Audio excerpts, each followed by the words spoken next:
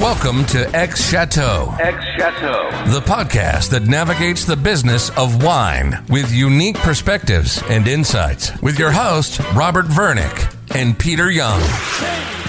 Welcome to this episode of X Chateau. Today, our guests are Eric Portinger, the head of strategy, and Denis Ules, the CEO of 1275 Collections, which is a new end-to-end solution for wine collecting. And today we're going to be digging into storage and provenance components of their business. Welcome to the show, gentlemen. Thank you very much. Thank you. I was wondering if you could each give us a brief background on yourself and your experience in wine. Maybe we can start with you, Denis. Peter, Robert, thank you very much for hosting us today. As you can hear, I'm French, grew up in the south of France, in the southwest, close to Bordeaux, and discovered wine when I was 17. I was doing some travel solo with my motorcycle. It was in 1987, tells you about my age. And I was immediately impressed by the chateaus that I discovered, these centuries of history that were in front of me, the beauty of the region, and also in the wines, this attention to detail, and also the taste of the wines that immediately impressed me. At the time, there were very few 17-year-olds that were roaming around Bordeaux, so I was quite welcome in the chateaus. Eventually, when I left, I took a couple of bottles with me. The guy was quite impressed because I had quite a lot of luggage on my motorcycle, so he decided to give them to me. But he then asked me to not drink them for 10 years, at least. And I was looking at him, I was like, what's wrong with you? I'm 17-year-old. You're giving me booze and you ask me not to drink it for 10 years. It's impossible. Anecdote aside, my dad later on dug a cellar under a house and felt that he needed to start protecting all these bottles of wine that I was starting to buy more and more frantically. And that became a very special place to me. And is still to this day. It's really where I was banking plenty of happy moments for future redemption. And I really started to experience this concept of time, which I think is very important and is very interlinked with wine. I think it's underplayed to a certain extent, but I'm sure we'll talk about that a bit later. I later went to study. I studied aeronautics. I went to MIT in the US, later went to live and work in Rome, in Italy, where I was very happy to discover Tuscan wines, which were fantastic. It was in the mid-90s. I later got an MBA at Stanford, and I started to work for McKinsey in London at the beginning of the new millennium. And I realized that, first of all, wine was going to be a career for me because I had a genuine passion. If there was one thing I learned at business school is that you should work where your passion is, because the worst that can happen is that you live a happy life and eventually, possibly, you'll make a bit of money along the way. I also realized I had caught an entrepreneurial bug while I was at Stanford, and I therefore founded my first business. It was called Claret Club, and it saw the light of day in 2003.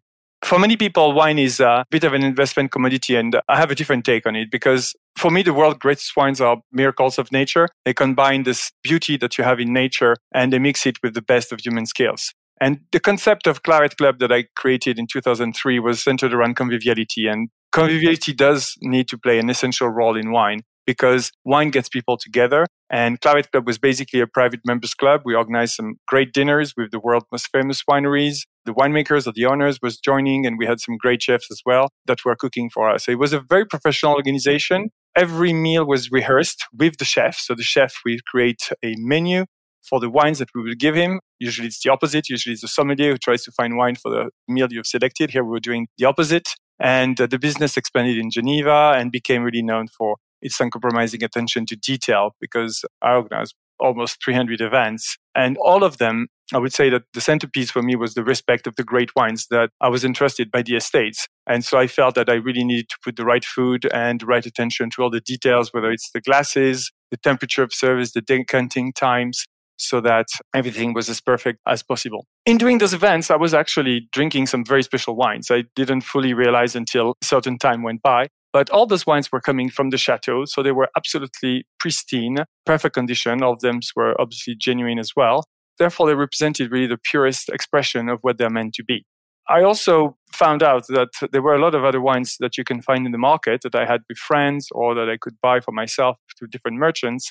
And when I was comparing those two, I felt that some wines in the secondary market were just the shadow, really, of what I was having when I was doing these events with the wines from the chateau. And that's where I realized that there were some blind spots and some gray areas really in this market. And that planted the seeds for what would become later 1275, of which I'm sure we'll talk about in a moment. Yeah, discovering provenance at an early age in your collecting career is huge. Eric, if you could give a brief background of yourself and how you got into wine. Yeah, sure. From my side, I'd been interested in wine for a long time, but this really went up a notch in the late 90s. And I was a financial journalist at the time. I was at the Wall Street Journal in London. My day job was to write about banks and financial markets, which were pretty dry. But I was also given the freedom to explore and to write about personal passions. And the one that I chose was wine. And I think the great thing about being at a paper like the Wall Street Journal is the incredible access that it gives you. So I started traveling and meeting and interviewing winemakers to really try and immerse myself into their world.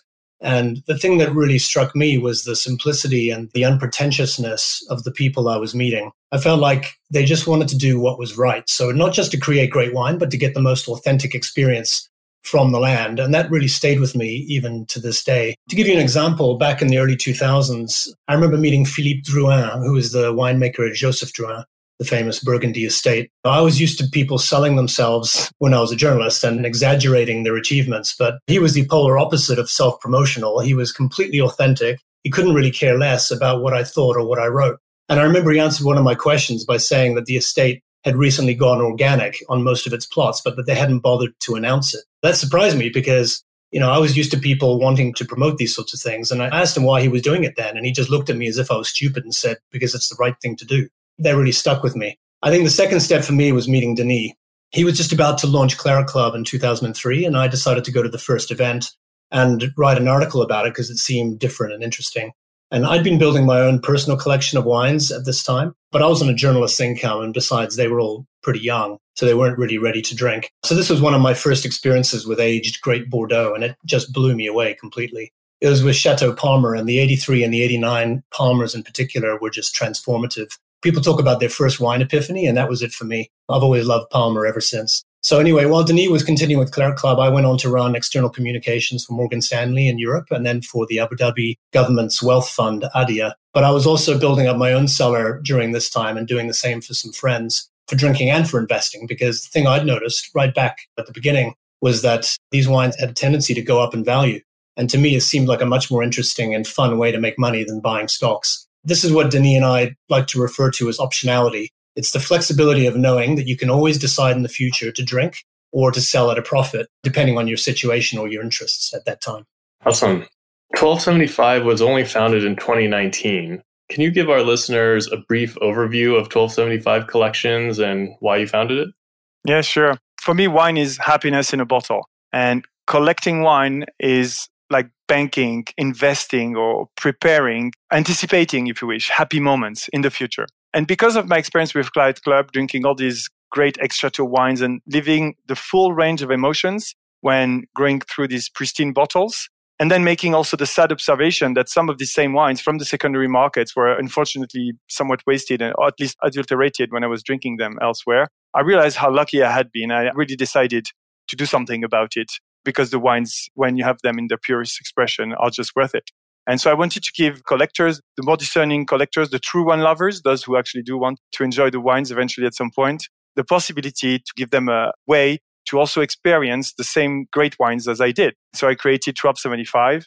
To put it simply, we built fully documented, fully traceable collections of pristine bottles from the world's most iconic estates of today. We are Swiss-based. We source wine directly from the estates, thereby avoiding all the issues with fakes and damaged wines. I'm also an engineer at heart and by training, as I said earlier. So we use a very healthy amount of technology to not only document, but also prove that every step of the way has been done in a certain way, and we prove it, and we have the data to prove it.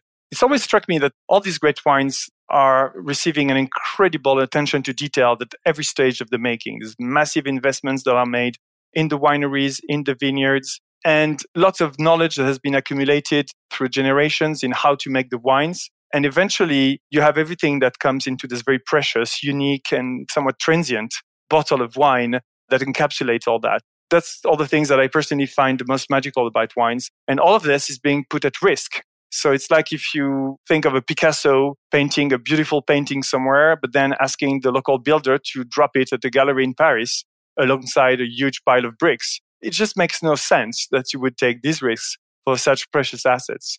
I realized that it was also a huge issue potentially for winemakers, because the last person who buys the bottles and pay the top dollars to actually experience this wine just cannot be disappointed, because it's someone that truly loves wine and wants to have the full experience. It's unbearable to think that it's been damaged somewhere along the chain by someone or something that we don't know about.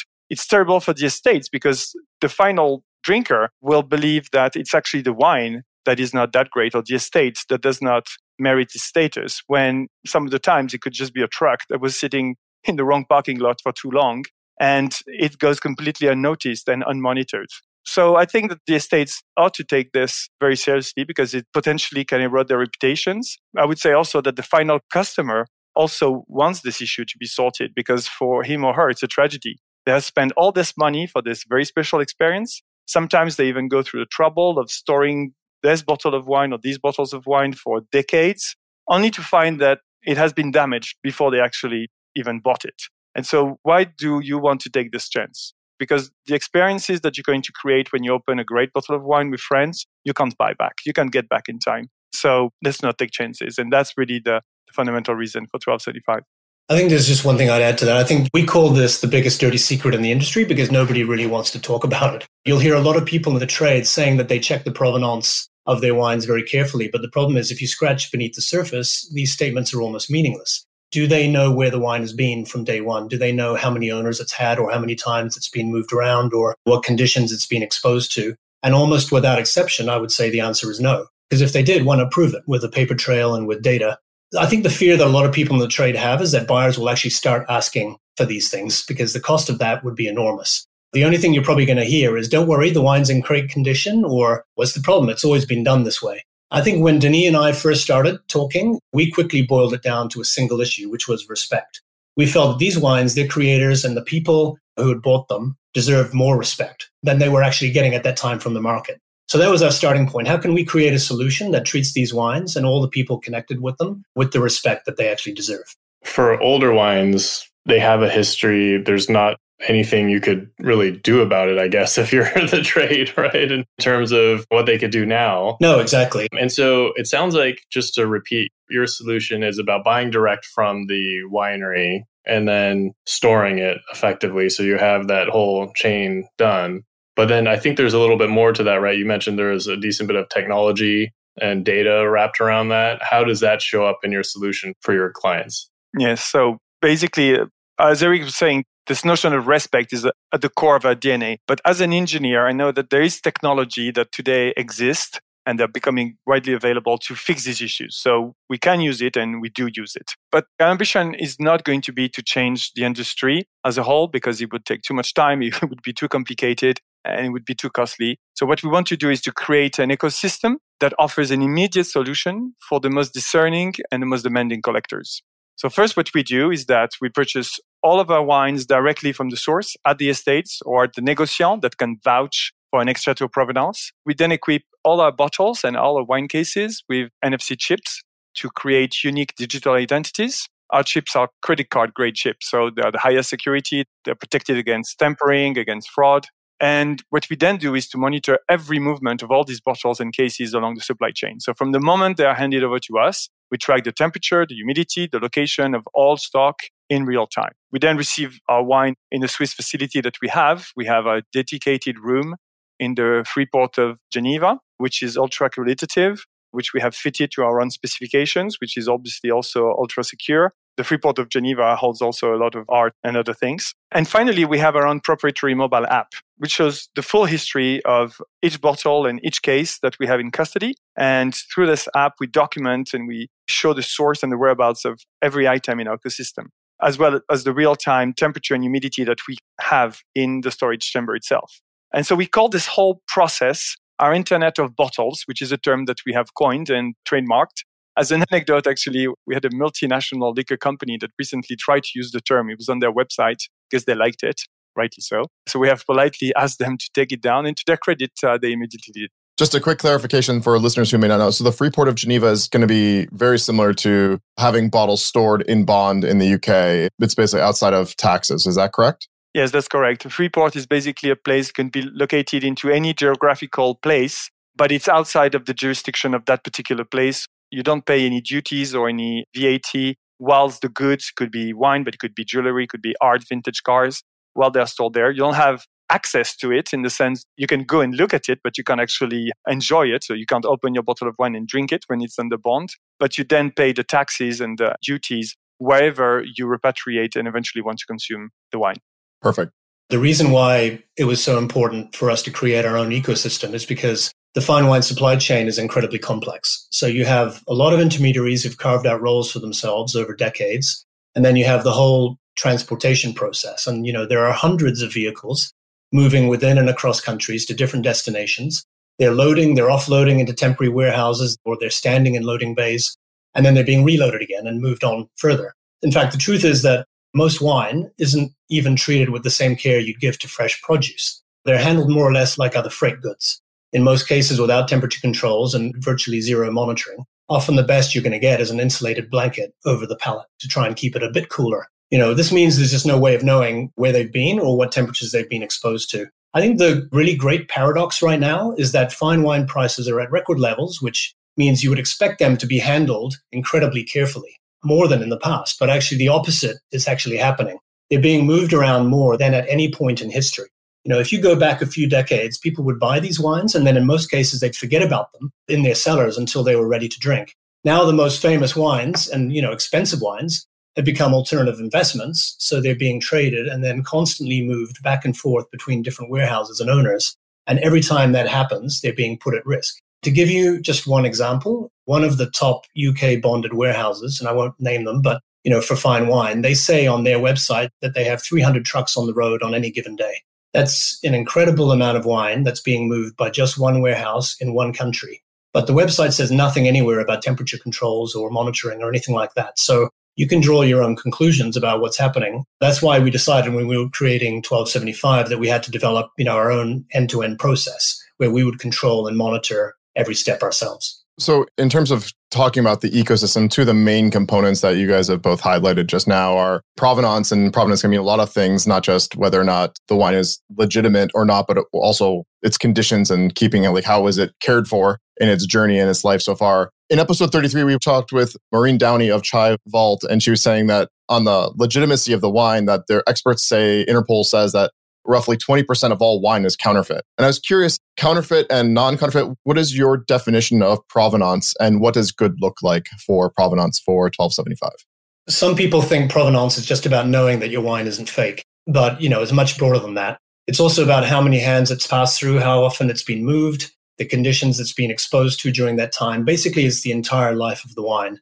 But the reason we focused on provenance was twofold. Firstly, because it's the right thing to do, but then also because it's the future. If you look at what's happening with other markets, it's easy to see the direction that we're heading in. And to give you an example of that, in the luxury industry, traceability has become one of the biggest themes of the past couple of years. The global luxury brand, LVMH, last year they created a traceability platform called Aura. And there are a number of other brands that have signed up to that. And essentially, it's a way to certify the authenticity of a product and to build a connection with buyers. But also within wine itself, it's becoming obvious that people care more than they did in the past. The prices, have soared, as everyone has seen. So it matters more. And there's also a lot of anecdotal evidence. So, for example, one of the sellers in the UK, Octavian Vaults, they're one of the largest.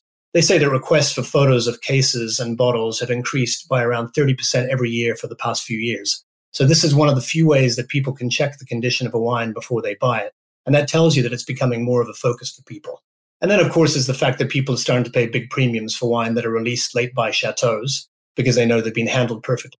What I'm saying is we know it's coming, but even more than that, it has to come because prices can't keep rising endlessly without it. And as more wines start to have traceable provenance, it makes those without it look less attractive. So we think there's going to be a tipping point where people will start demanding fully traceable stock or at least ask for more documentation on past owners. I don't know how quickly that's going to come, but I think the question that people need to ask themselves is, do I want to have a collection of $100,000 or $200,000 worth of wine now and then discover in 10 years' time that it's considered second-class stock and it's difficult to sell? We've definitely seen with our variety of interviews with wine auction houses that ex-chateau auctions go for a drastic premium over personal collection auctions. And so it's clearly there at the very highest level. What are some of the main ways that people and the wine business ensure that provenance is for their wine today? And is it the same at all levels of wine? And clearly you guys are focusing on the upper level, and so is the auction space. So I'm just curious on at what price point or at what type of consumer actually really needs to solve this problem. Well, I think at the level of the people, what you need to do is you need to ask all the possible questions you can ask about a wine's history. And you need to assess the quality of the answers that you're getting. you need to request photos. And when possible, you need to buy directly from the chateau. At least you need to buy from a reliable source that is long established with a solid reputation. And it's probably not a very good idea to go to the cheapest offer. I very much enjoyed the episode with Maureen, and I had a chance to talk to her last time she was in London. I mean, yes, what you mentioned, this 20% of fakes is probably a good number, even though it's a numbers and statistics can be catchy. But there are incentives to create more and more fakes. And the more expensive the wines will become, the higher the incentives will be. If you think of a wine that's being traded, moved between warehouses 50 times, effectively it's treated exactly in the same way than a wine that has been bought on Primer and stored into one single warehouse. They both look the same. And the problem is that there's no way to distinguish between the two, and everything is based on trust. So your information is bound to be incomplete. You can look at a photo as much as you want. It doesn't tell you the condition of the wine inside the bottle. Even if you buy something that's ex-chateau, what do you know about the transport that the wine has experienced between the last few miles? I mean, do you have the data on that?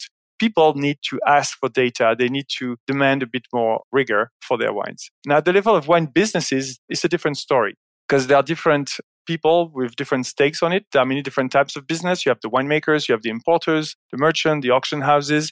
Each have different interests. Each have different incentives when it comes to provenance. And even within one category, you can have differences. For instance, it's a bit hard to generalize, but if you take a smaller family-run winery, to us, they seem to often care a lot more about how their wines are being handled than bigger businesses that are owned by large companies that are big brands. For many, it's just a question of cost versus return. And it's sometimes easier for the larger estates and cheaper not to get involved with these issues. If a wine gets cooked into a loading bay for a few hours at 35 degrees Celsius, how are you going to determine the damage that has been done?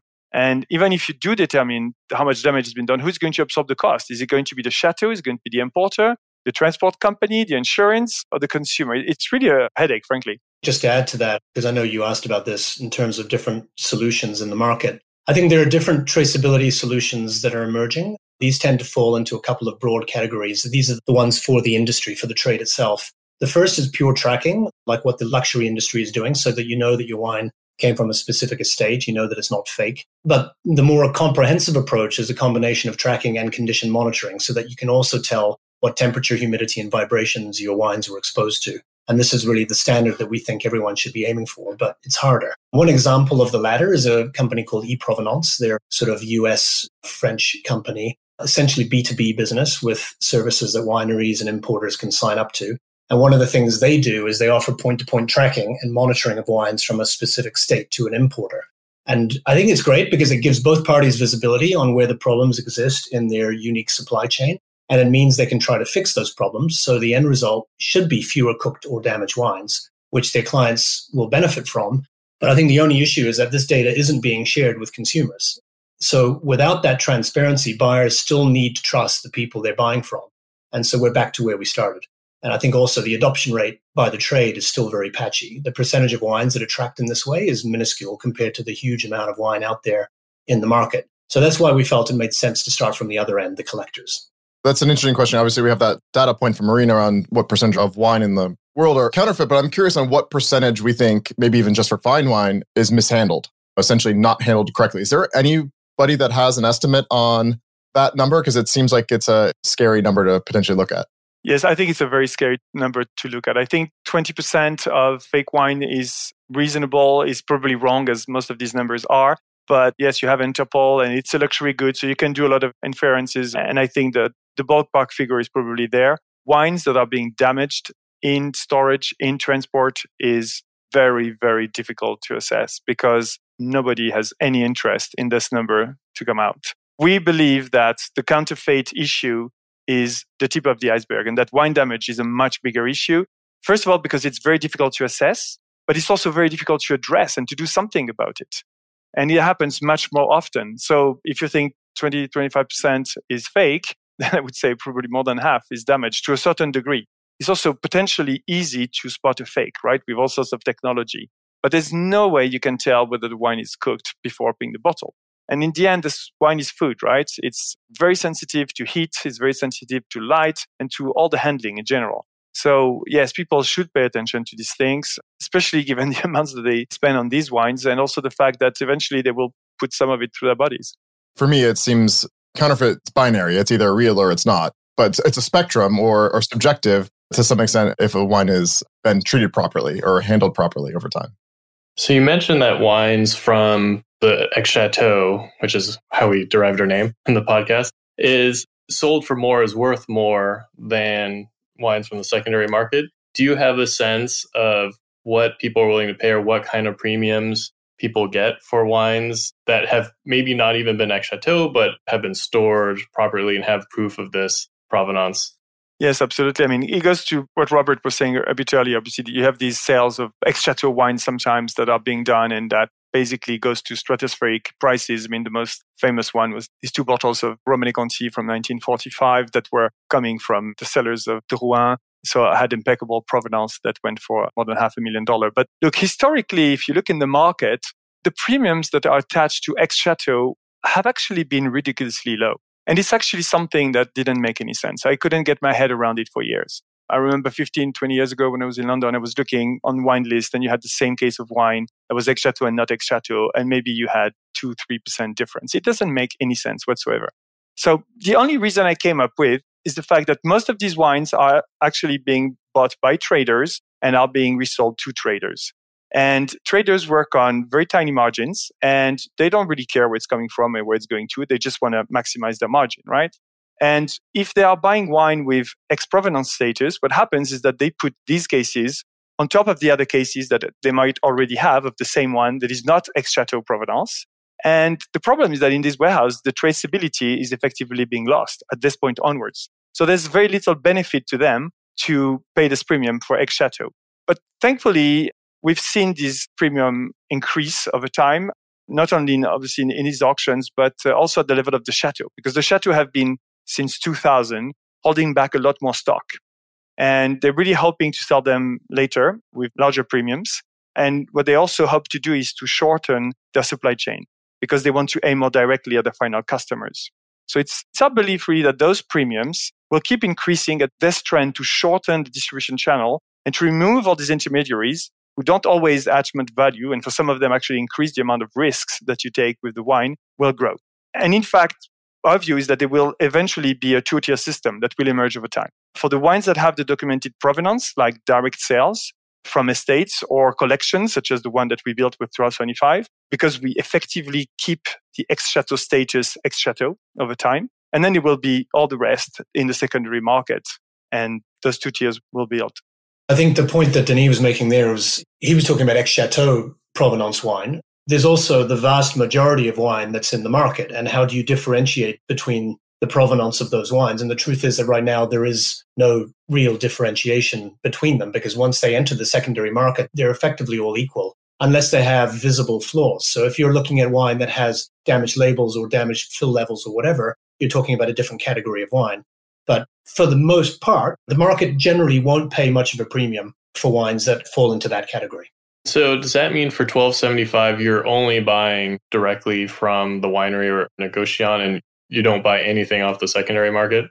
Absolutely, Peter. We only buy from the source through our many direct allocations from all the world's greatest estates that we've built over the years. To name just one, because it's public information, we are one of the ambassadors of Château Lafleur, one of the most famous and revered names in Bordeaux. It's a wine that I've been following through the years, and the family that's at the helm of this estate really know what they're doing, both in the cellar and outside of the cellars, and they have been going from strand to strand. But we also work with most of the top names from France, Italy, Spain, the US, and beyond.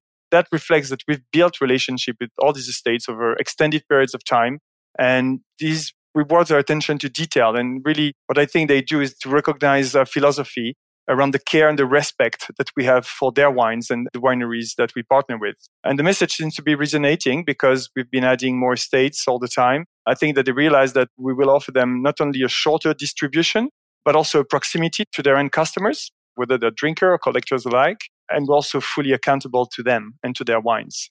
And so do they also give you access to some of their back vintages or their library wine, or is it only new releases?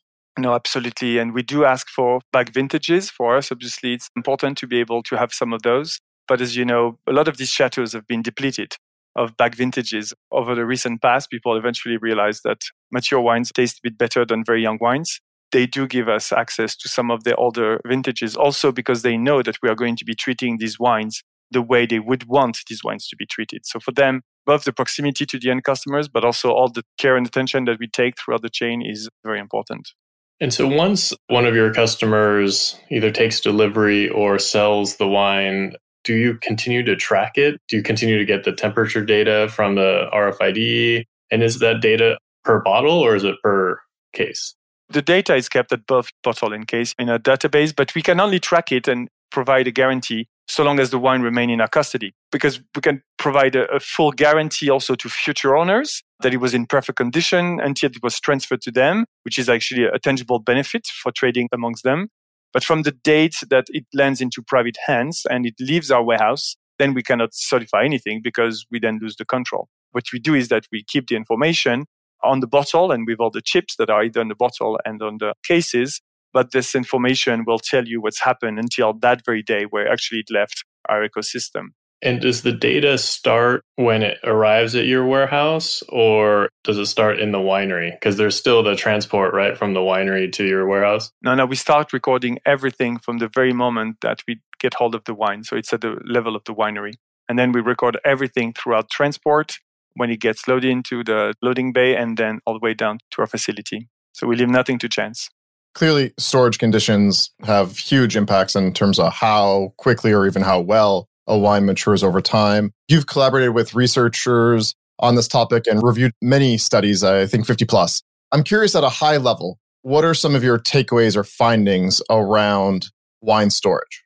I think, first of all, just to clarify, there's been very little external research done on storage itself. It's kind of interesting given how important it is. So the scientific research we looked at was primarily focused on transportation and the effect of transportation on fine wine. And that was incredibly conclusive that moving wine around in vehicles that are not temperature controlled causes chemical changes that makes them age prematurely at best and cook at worst. Road transportation was the worst, interestingly. It was actually worse than shipping containers. And given that most wine is transported by road, that's not great. But I'll let Denis answer the question about storage because he's a storage guru. Yes, to add to what Eric just said, storage. But I would actually also include transport. First of all, it's probably one of the least sexy topics that you can talk about. And I would highly recommend it not to talk about that at cocktails. It doesn't get you anywhere. Nevertheless, it's amongst the most important topics when you talk about fine wine because it's crucial for the wine that enjoys so much time in waiting. It's this whole alchemy of aging that happens during storage, and you can't leave that to chance. The problem today is that most of what happens there is undocumented. What we all want is a wine that will be perfectly mature. With all this complexity of chemical reaction that takes place into the liquid medium, these are basically nanograms of different chemical compounds that interact with each other, where temperature and a lot of other things are very important. As the wine evolves, one needs to make sure that everything has been looked after as properly as possible. When I was actually fundraising for this business, I took the freedom to travel around the world to visit all the storage facilities and see what was a bit the lay of the land at the time. It was obviously pre-COVID.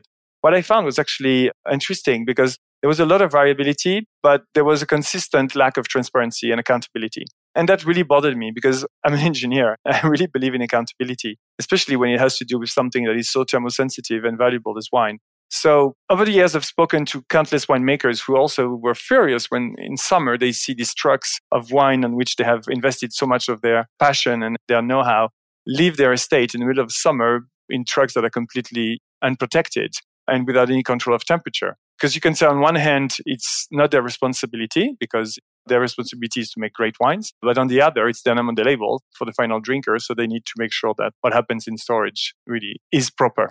So if you had to boil down wine storage to a couple key KPIs, things that you need to track for best in class, what would those key elements be? Lay out like a blueprint of what needs to be tracked. What would those be?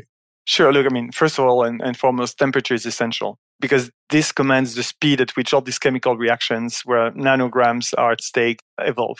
But temperature fluctuations are also very important because what temperature fluctuation do is that they create micro variation in the pressure inside the bottle. So stress on the cork, and that can lead to little channels and potentially seepage. It's even more important with older wines, actually, because the corks have then lost a bit of their elasticity. The second one, obviously, that comes to mind is the humidity. It's very important because it keeps the wine cork from drying. But the storage system itself is also critical when you think of humidity, because you want to have a thermal inertia so that your storage system has a good density of wine in storage. And you don't want this inertia to be creating mold either. So you need to have a circulation of air within the storage area. So that's why there's a fine balance to create a high density that will limit the fluctuation of temperature, but not too much that you are then going to have pockets of dead air. But I would argue that, and that would be my third one, the most overlooked, probably the most critical element of wine storage is the lack of contaminant. If you take your Cellar 101 book, what does it say? It says it needs to be dark, it needs to be cool, it needs to be humid and free of bad smell. That's sort of the first one. There's plenty of others, but these are the first one that basically come to mind. And this bad smell is fundamental. Why? Because it does actually get into the wine, and it's very difficult to detect, but there are contaminants in the ambient air around wine cases when they're in storage that can make a huge difference because they will eventually go through the cork and taint your wine. This is why in our storage facility, a very special machine has been developed by a French lab, which is based in Burgundy, and it contains 0.5 ton of active charcoal and purifies the air on a regular basis, and it goes alongside the regular analysis of ambient air in the storage chamber. So what are these chemicals? Some wineries don't want to have cardboard in the winery because there's TCA precursors that could get into the wine. Are there others that you're trying to filter out? The main one is actually TCA because it's the one that has the most impact with the lowest concentration. So it's extremely difficult to detect. It comes as a byproduct of chlorine, and so it's very easy to find. I know this laboratory with which we've worked, they just built a winery in Bordeaux. Well, the winery was built in Bordeaux, and they used a bit of bleach to clean the winery before starting the winery. And they had wood frames and wood pieces, and the wood picked up the chlorine. And they had to actually knock down the whole winery because of this use of chlorine. It's really the main one. There are others, but it's the main one that we look for. Are there a lot of cases of TCA transferring through the cork? I know that there's in the winery, it can happen and contaminate the wine. I'm just curious in terms of like actual storage that this bottle next to this bottle is actually contaminated. Are there proven a lot of cases there that that's a connection? Because it seems like that would be more difficult than like a wider, broader contamination at a winery. What can happen is between a case or a pallet and a wine. So that's why we don't store any carton in our facility, and all our pallets are brand new and they have this heat treatment called NMIP 15.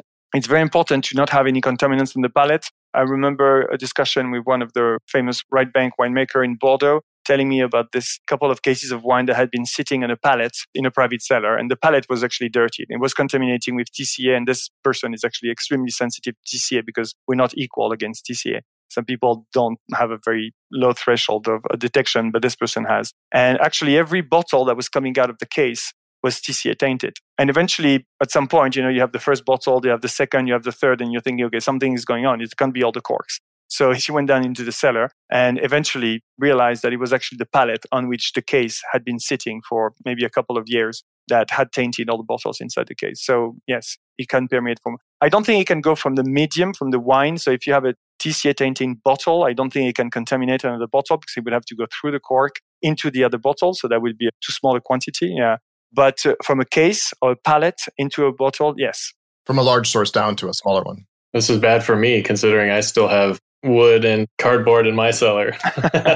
But it's also most wineries, when they bottle, it goes back into cardboard boxes and cases into chateau, if you want to call it, or winery storage. Wouldn't that be a big problem then? Well, actually, when they store in Bordeaux in particular, where they store massive quantities of wine, as you know, they store them as they call it in tiré-bouché. So it's actually just the glass, the wine, and the cork.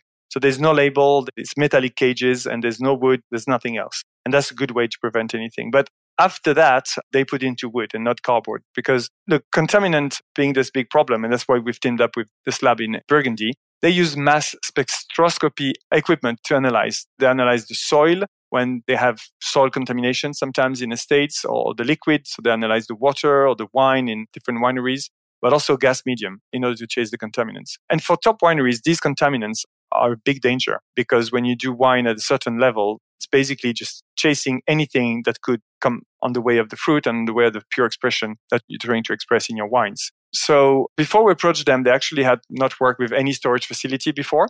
Yet there is the scientific evidence that the quality of the wine will be affected by volatile elements. And again, as Eric was saying earlier, there's not much research that's been done into this second life of the wine bottle, as I like to call it, which is the long-term storage of the wine. But there is plenty of empirical evidence that it happens. And we are working actually with this lab and with some PhD to actually build a bit more knowledge around that. Again, nobody's interested in talking about it, but that's what happens when you don't have a relentless attention to detail. And my conviction is that the great wines that we are producing today, their unprecedented quality and incredible efforts and investment that go into making them fully deserve this attention and will pay hefty rewards in the future, especially if you want to drink the wines. So what's the 1275 business model? Are you a retailer and storage company? Are you like a wine investment company and you help people decide which wines to invest in? How does your business work? We're not a wine merchant and we're not a storage company either. We're also not a pure wine investment company. People who are hoping to make a quick buck with wine should probably look somewhere else. What we are is an end-to-end solution for people who want to build a great wine collection and who want to do it properly. What differentiates us is the fact that we source wine directly from the estates, so we can be absolutely sure of their provenance, and that we are a technology company, and that we own and that we deploy our traceability solution. So we have a very personalized approach in how we build the collection that starts with the collector, not with any wines that we might have for sale. So our job is to understand what our clients' objectives and motivations are for building a collection, how much is for drinking when, how much of it is for investment. We like to call it a safe store of wealth rather than just investment. And also building legacies for their children, which is something that we see more and more. And then we build a collection that will align with these very personal objectives. We also think it's very important that people actually plan their collection up front and that they plan it properly. We've seen countless people coming to us who've been buying wines for years and they have no idea what they've got or even if it's any good. A lot of the time, it's a real mix of good stuff and more debatable choices, but it's all a bit random. A person might love Burgundy and very light and fine wines and more feminine kind of wines, but they have a ton of Super Tuscans out there because they just like the emails that they got from the merchants at the time that they received them. They had a bonus maybe and they overbought. So in most cases, when we drill down with our client, what we find is that people really want is optionality, this flexibility to decide at a later time whether they will drink or they will sell their wine, so at least some of it. And that's a real beauty, and it's the unique nature of fine wine that you can get this guilty pleasure, if you wish, and retail therapy of buying something that is absolutely amazing and unique. You can own it, and you can be able to sell it a profit. So when your partner asks you why you've been buying so much wine, you can always say, hey, look, I'm just investing here. But you said you're not a retailer, so you don't actually sell the wine? No. So they buy it direct from some other negociant or something like that? We buy the wine from the negociant ourselves to then allocate to our clients, but we are not a retailer in the sense that we don't sell to the public. I see. Okay. Basically, we'll work with the client, we'll design the collection, and we will then go out and we will source those wines through all of our direct relationships from the estates, and we will then pick it up direct from the estates and do the whole traceability back to our storage. So they have this fully traceable collection. But legally, you're a retailer. You buy the wine and then sell it to your clients. Yeah, that's sort of how the process works, I guess, in practice. We work with a system that is basically a discretionary mandate. And so basically, a collector is going to tell us what is the budget that they're projecting on their collection, where they want to go to, what they want to put into their collection today. And we work against this budget to make sure that we can build the collection that they want for whatever reasons and objectives that they have. And so we have a client account in which they deposit the funds. And then we use these funds sort of as an asset manager, if you want, to make sure that we buy the right wines for each individual client. And then, so are you charging an asset management fee, or since you're the retailer, are you just making the retail margin on the wine? Our fees are very simple. Our collections, first of all, they start at 25,000 euro because we feel that's the minimum amount that you need to build a good foundational collection for any purpose. And for these collections, that could be between 25,000 euro and 100,000 euro. We would charge only an annual management fee of 2%. And that would cover all the costs that are associated with it. So sourcing, the transportation, the storage, the insurance at full replacement value, and all our Internet of Bottle technology and the use of the mobile app. For collectors that are at 100,000 euro and above, we also charge a one-off advisory fee of 4,000 euro because these are much more time consuming to assemble. But we're not merchants, we are advisors. That's what we do. So this fee is more than offset by future purchases and performance. And the management fee that we would charge in the case of collectors beyond 100,000 is slightly reduced on a sliding scale between 1.4 and 1.8%.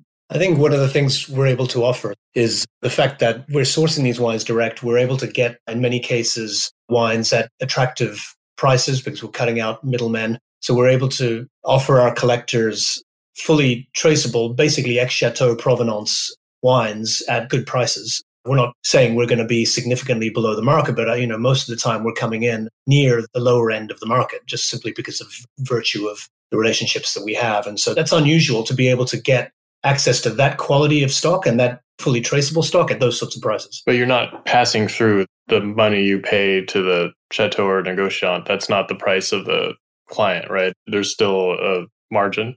There is a margin. The way it works is we want to try and come in, as I said, sort of towards the lower end of the market, wherever that's physically possible. That isn't always possible because especially when you're dealing with back vintages, if we're getting wines that are 10, 15 years old from the chateaus, it's pretty hard to compete with non-traceable stock that's in the market, but we do our best, even in situations like that. Right. A recent Decanter article noted that you have around 15 million euros in wine assets. Where are you seeing the most growth in your client base? I mean, it's actually a bit more than that now. What we've found recently is that people still want the optionality. And it goes back to this point. Almost everyone we speak to wants that optionality, even if they realize it or not. They want the ability to own these wines, either for drinking or for investment. But I think what we've seen recently is that the emphasis has been a little bit more on the store of wealth side of things. And there are good reasons for that because we're at a time where asset prices across the board are very high and people are looking to diversify their assets and their portfolios and they want to hedge against inflation as well. Obviously, that's more of a theme and we're seeing more of that. But, we're also seeing interest in the climate change theme, interestingly. And I think the reason for that is that people are realizing that the wines that are being made today, these are probably the greatest wines ever made because of technological advances and winemaking skills, but they're changing and they could potentially be transformed completely at some point in the future. And so there are people who want to be able to capture these wines now and to preserve them perfectly for their children for 10, 20 years into the future so their children can experience them themselves. But I think also, again, it comes back to the optionality. If these wines become increasingly rare and valuable due to climate change, then obviously having fully traceable collections of these wines is going to be valuable to the owners. So that's where we're seeing the growth at the moment. Got it. A lot of great information about wine storage and provenance and how you guys are changing the model for some astute collectors. What are you most excited about in the world of wine in the coming year? Look, it's been a tough year for many winemakers, right? You had the fires in Napa, you had the frost and floods all over Europe. Yet there were some incredible wines that were being made from everywhere and also from under the radar producers, both in the traditional place like Italy, Spain, France, but also markets like Germany, Switzerland. And the quality has been improving everywhere. And it's currently, I think, Jeb Dunnock mentioned that in the podcast he had with you. It's currently like an El Dorado here for wine lovers. So what I find most exciting is that people are really starting to realize that wine is such a unique and fantastic asset to own. It has this optionality to create unique moments and being a store of wealth. But at its heart, it's bottled happiness that hopefully someone is going to share with friends and conviviality. It has tasty returns, yes, but we've seen during the COVID episode that wine has become a friend to many. And it's one of the few pleasures that were left, and people really and truly valued having their collections close to them. So there's a growing realization of this, and I think the market will keep expanding. You talked in previous episode that the price will keep going up, and I agreed because this market is very dynamic, it's expanding. It's giving more options to more people at all price points. I think what needs to be celebrated and what I'm probably the most excited is that this industry is not shrinking or plateauing anytime soon. It has its own issues, that's true, and we're addressing some of them, hopefully. But it's a vibrant industry. It's full of energy. There's plenty of fresh talent. Many female winemakers, we don't have a chance to talk about them, but many of them I highly regard and we work close to them. I'm highly optimistic about the industry. There's plenty of energy, young generation. Some of them are tackling the organic theme with all their might and passion. And this is an industry that never rests. It remains fresh, current, vibrant, and we're so happy to be a part of it. Awesome. Well, I want to thank you both for joining us in talking about these topics. It's definitely an area that is not often talked about. And as you said earlier, it's not always the sexiest dinner table wine party conversation, but that's why we made this podcast. We want to thank you, Denis and Eric, for joining us and talking about these topics under the hood that actually are real problems in the wine industry. Thank you for joining us. Peter, Robert, thank you again for having us. Thank you very much. Thanks for joining us. If you loved this episode of Ex Chateau, we'd love for you to subscribe, rate, and give a review on iTunes or wherever you get your podcast. Until next time, cheers.